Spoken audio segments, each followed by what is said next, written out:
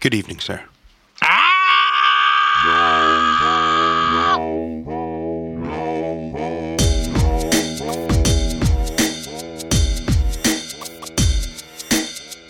It's a no-ho summer and I got two bitches on my wish list. I've been asking for a fucking fixin'.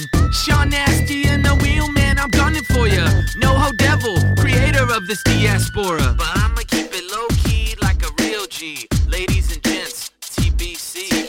Text me for call. Talking about who knows what and who gives a fuck. Text me for call. Understand what? Text before calling. Hello, all you crazy cats and kittens out there in pod person land. Welcome back to Text Before Calling. I'm your host, Sean Nasty. Joining me as always is Eric the Wheelman Wheeler.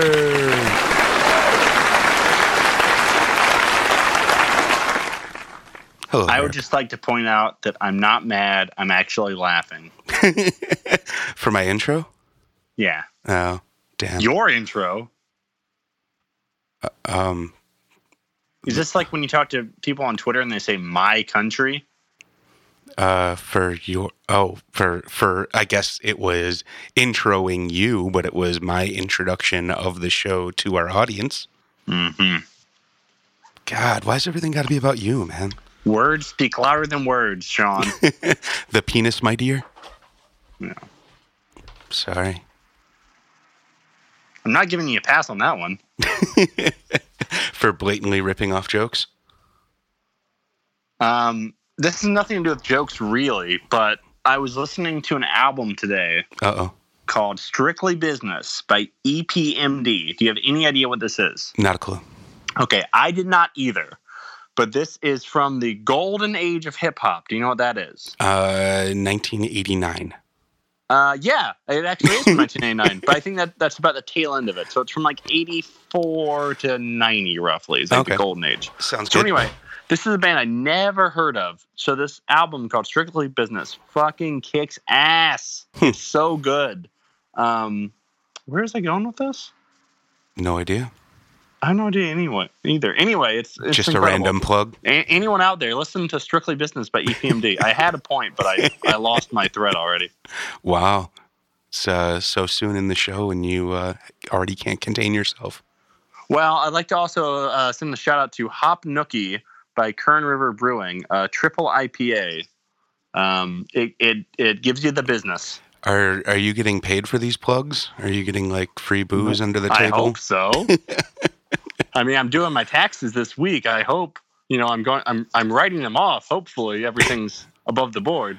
I don't know that that's how that works. Okay. So you're writing off the free beer they give you? If you do a podcast, you don't have to pay taxes. That's what my lawyer told me. I don't think that's a lawyer, sir.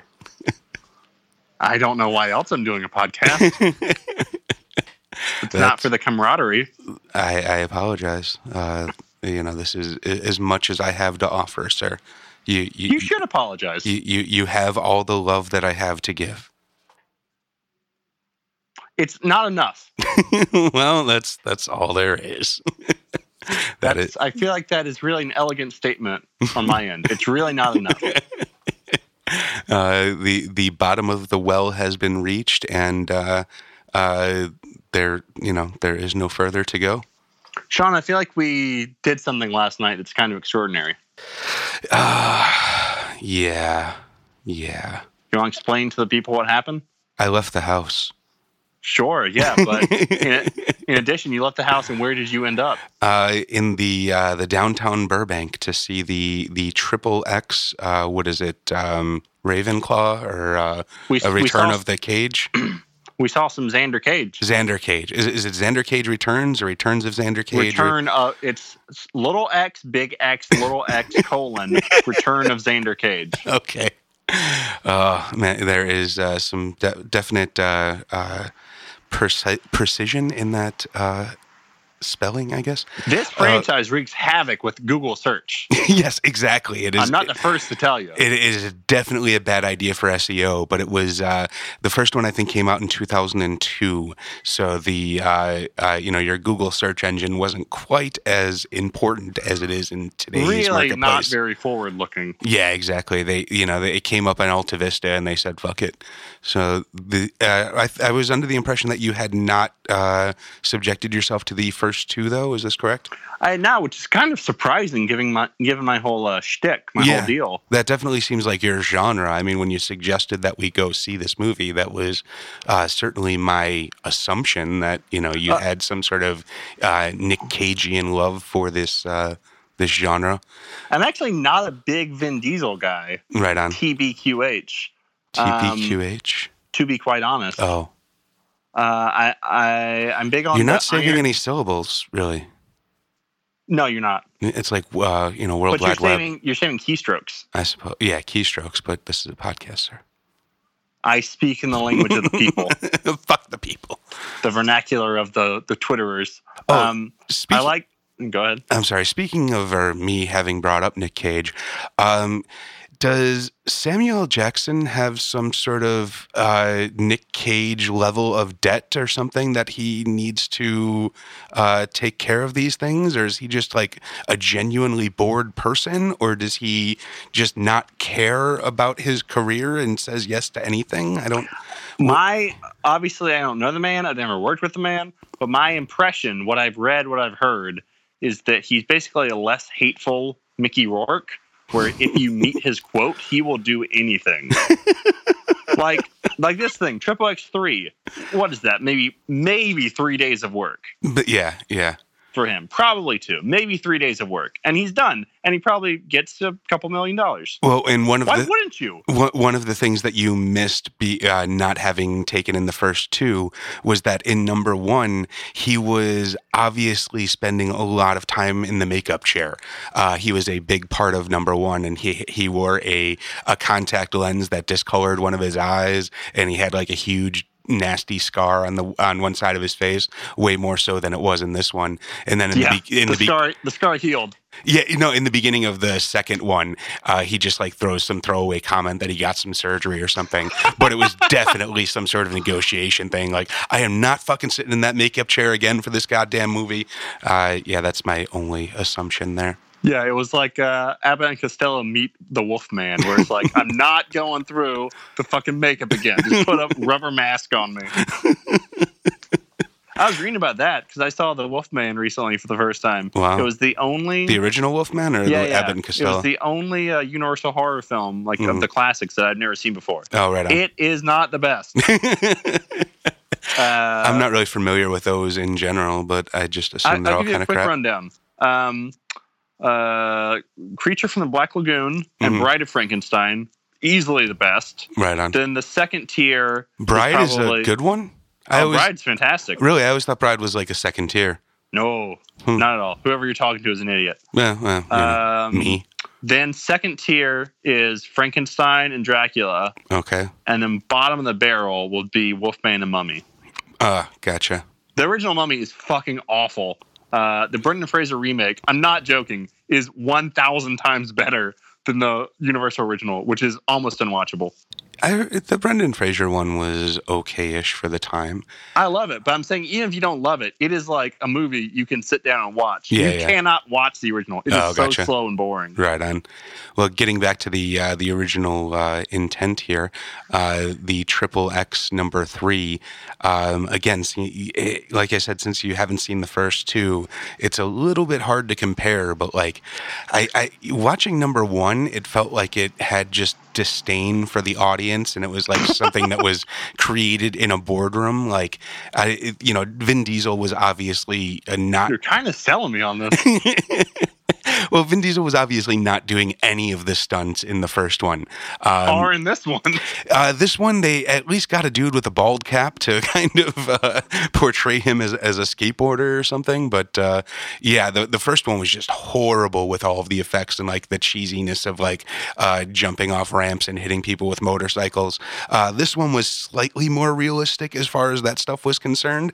Like, you know, when he would like wheel punch someone with his motorcycle, it almost seemed physically possible. What's that?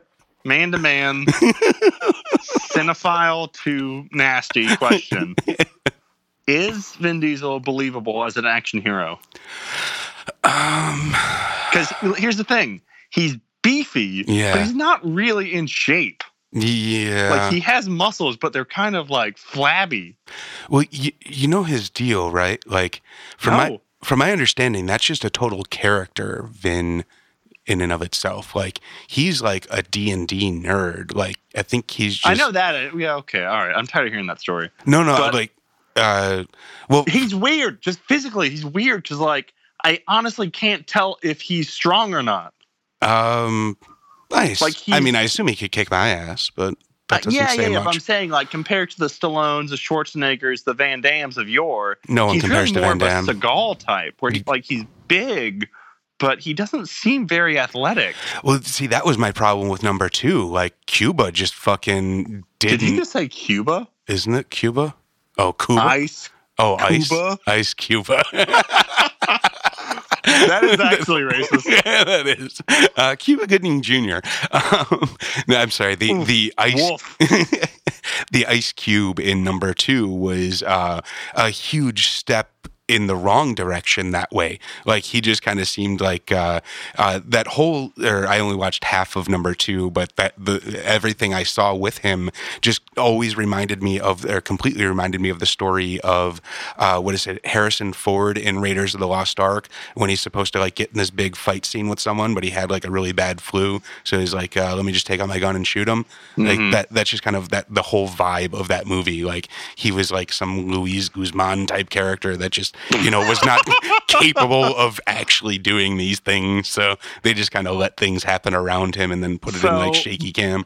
Works better as a cameo than as a lead character. Oh, he was great as a cameo in this one, but no, as the lead character, it was just utterly ridiculous. Can I just say Ice Cube is one of the few unrepentantly black actors I'm serious that I can think of. I don't know what that means. Who has basically made no concessions whatsoever to mainstream white America and is extremely popular. Gotcha. And he I think that's just cool as hell. Continues to play himself. Regardless of his achievements or whatever you think of his choices or whatever, like, that dude is black as hell.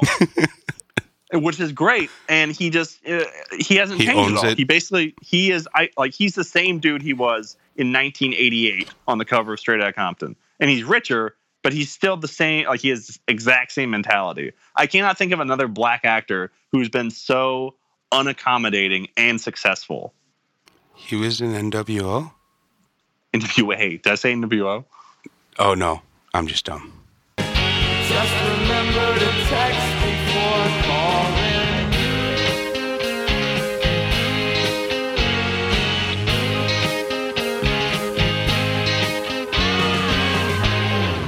I've been keeping up with the Joneses too much. I don't.